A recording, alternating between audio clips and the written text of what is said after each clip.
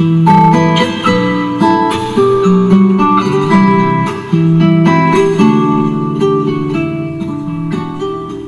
there, and thanks for joining me on the podcast again today. This is part 2 on a series of topics related to schools and our kids returning to school, starting up school again, but not as they have ever done before. We're in a new day, we're in a new era. So kids are going back to a school that's different, going back to a teacher that's different, going back to a subject matter that's different, and the whole ethos of the school is different. So it's not business as usual, to be sure. Now, in the first part, I dealt with the issue of school choice, and that is a positive opportunity for many families. 2 million kids choose to go to a charter or a non-public school. There's something like 5,000 charter schools or alternative schools now across the country. It's growing, and every state has alternative education except one state. So if you are not satisfied with your child being in a particular school, you have opportunities to adjust the school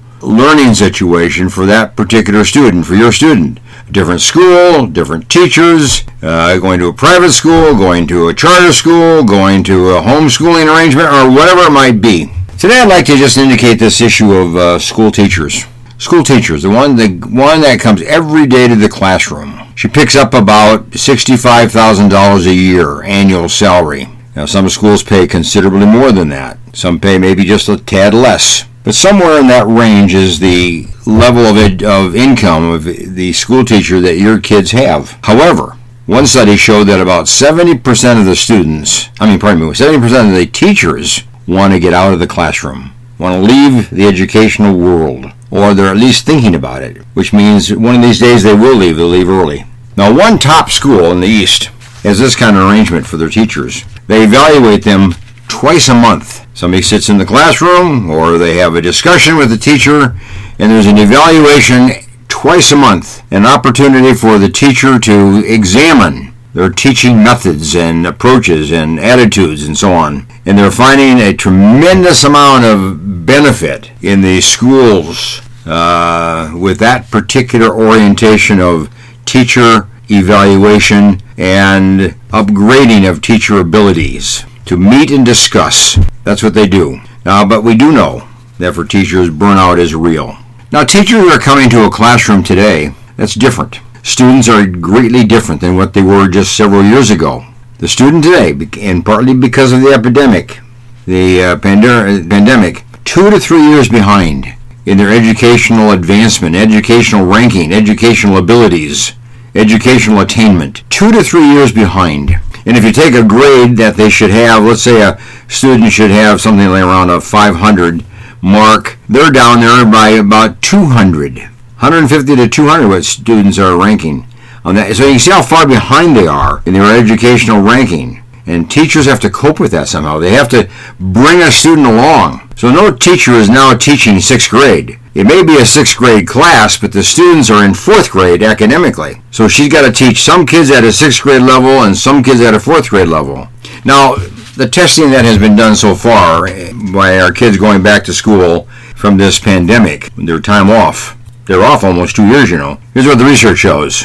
The Asian kids held their own. In fact, they even advanced over this time. Those are the ones from Korea and Philippines and so on. Chinese. They advanced. White students held their own. Or if there was any particular drop, it was only a few points. However, Hispanic kids dropped considerably, notably, and black kids even dropped further. So you see there is a range of academic advancement and academic loss over these past 2 years. So naturally, a teacher would like to have a class full of Asian kids, have a class full of Asian and white kids, because they do well academically and it makes the teacher look good.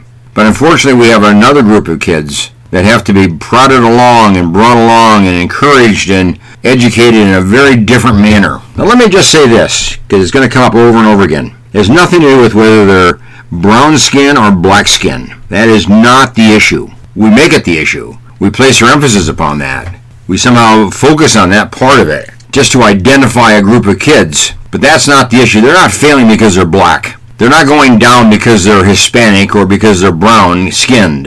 They're not going up just because they happen to be kind of brown yellow skin like an Asian, or they're white skin. That has nothing to do with it. What has to do with it is the academic commitment of the home, of the parents, the academic commitment of the teacher that they get in the classroom every day, the academic importance placed upon school and education by the parents, the degree to which parents help the kid after school, by the degree to which the kids have to do homework after school under the parent supervision, the degree to which parents read to their kids, the degree to which parents work with their kids in homework, the degree to which parents praise and approve their kids when they do well in school. That's what the difference is, no matter what color the student might be. Forget the issue of color. It's that quality of education they get at school and the quality of educational support they get at home. Now, unfortunately, not only are kids not doing well in school, but as a group, students are not doing well. California, for instance, has always rated almost near the bottom of the 50 states in their level of educational attainment. They're down about the 14th from the bottom in many of the years of rating. So California does not have a very excellent school system, no matter what people say. Compared to all the other states of the Union, all 50 states, we come out somewhere down towards the bottom. And when you compare the United States educational system to educational systems around the country, around the world, we also come out very, very low. We're down about the 40 percentile. We're 30 to 40%. We're below average. We aren't doing well in our educational system in America, no matter how much we pay our students and pay our teachers and prod our students and help our students. No matter how much educational money we put into it, we are not doing well at all. Now, here's another point. When a teacher comes into the classroom, not only do they have to deal with this student body that's kind of below average now and below the grade level, but they have to deal with a whole group of students that have been subject to trauma, many sexual trauma, physical trauma, emotional trauma, come from homes that there's really very little expectation to excel. Home life is poor, it's very dysfunctional. Drugs are used regularly by kids and their parents and their brothers, siblings. They've been allowed to be dishonorable, being subjected to sexualized education and sexualized lifestyle. Come from a home that's fatherless, allowed to disobey, allowed to do as they want, when they want, if they want. That's the student that a teacher needs to teach every day, and they're burning out in large numbers. No wonder teachers don't want to be in the classroom anymore. That's the kind of student they have to teach.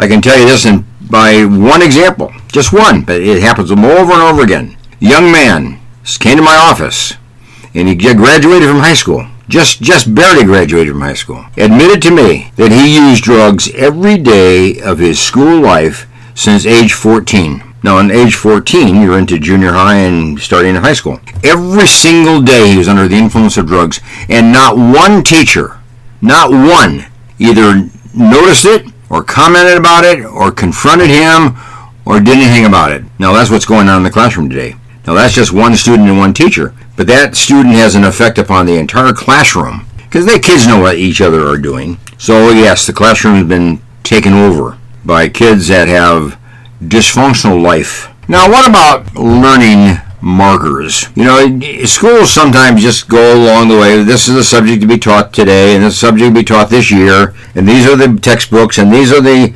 lessons that we're supposed to go through this particular year and get through it. But we ought to have, I think what we need is what we call learning markers. Learning markers. By grade 3, you should be able to read. By grade 6, you should have a certain kind of math problems conquered. By grade 9, you should have certain knowledge base. That's what we need. We need an educational system that puts markers. And you don't progress from year to year unless you meet those markers. Markers in reading and math and grammar and spelling and physical education. Yes, even your ability and your agility needs to be evaluated at grade 3, at grade 6, and at grade 9. Those are great years for a marker to catch the kid who's not doing well and then set in an alternative educational plan to correct the problem or improve the educational experience of that particular student. No longer should we be pushing kids through just because of age. We have alternatives. We have vocational education. We have special education. We have alternative ways of doing education. We have other alternative schools, homeschooling and charter schools and so on. There's all kinds of schools, alternative placements of some kind. Kids that are not marking the progress that they need to be making at these levels of 3, 6, and 9 are subject to alternative educational approaches. And schools should have those in place and have those working so that we know what kids are able to do, which kids are able to make it and which kids are not, and get them so they can at least have some level of success. Now, one other point. School safety and police on campus and guns on campus. What do you think about all that? Well, we do need level of policing on campuses. I call it level 1, level 2, and level 3 campus policing. I've written a paper on that. It just says this: according to your community and according to the neighborhood of your school, you may need a cop with a gun on campus. May need 2 or 3 of them. But if your school is in a neighborhood in a community that's relatively safe and serene, or whatever you want to call that, maybe a level 3 policing is necessary. Just maybe a cop stops by once in a while, or maybe there's a monitor that comes into school, or some kind of a community service officer, or a probation officer, or somebody who's just in the school environment keeping an eye on what's going on. And then level 2's in between. In other words, we don't need a cop in every schoolroom, every school building, in every school campus. We don't need that.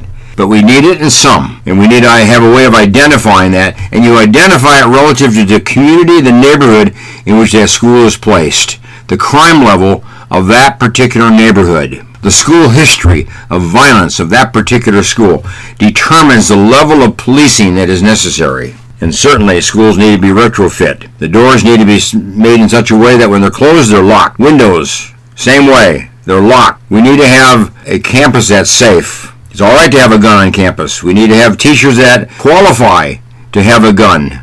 They've registered, they've had training, and carry a gun. I think there should be 1 gun per school. And nobody knows who has it. It can rotate throughout the week and throughout the days. One day a teacher has it in one area of the school, and another day another teacher may have it. And they never know where that particular gun is located. But if it's needed, it's there. So I think we need to think through that one very, very carefully. So schools are certainly a place where we want kids to learn. But we have to create an environment that's a learning-generated environment. Fosters learning. It creates learning. It stimulates learning. It encourages learning. It guides the learning process.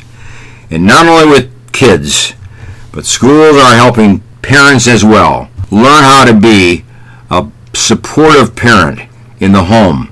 Learn how to monitor the homework. Learn how to get the kid ready for school the next morning. Make sure he's getting 8 to 10 hours of sleep. Make sure he's leaving his cell phone at home and not bringing it to school. Make sure he has his books and his pencils and his paper and he's ready for school, etc. We need to help parents know how to be parents relative to their educational supervision. So there you are. Thanks for joining me on the podcast today, and that's another episode, part 2, on returning to our campus, but not in the same way that we did it before. Sure, schools are starting up again, but they're starting up differently now. And parents and teachers both need to recognize that, accept the responsibility, and create a learning environment that our kids will flourish and thrive all year long. Thanks for joining me on part 1, but also today on part 2. I'll pick up part 3 the next time. Bye for now.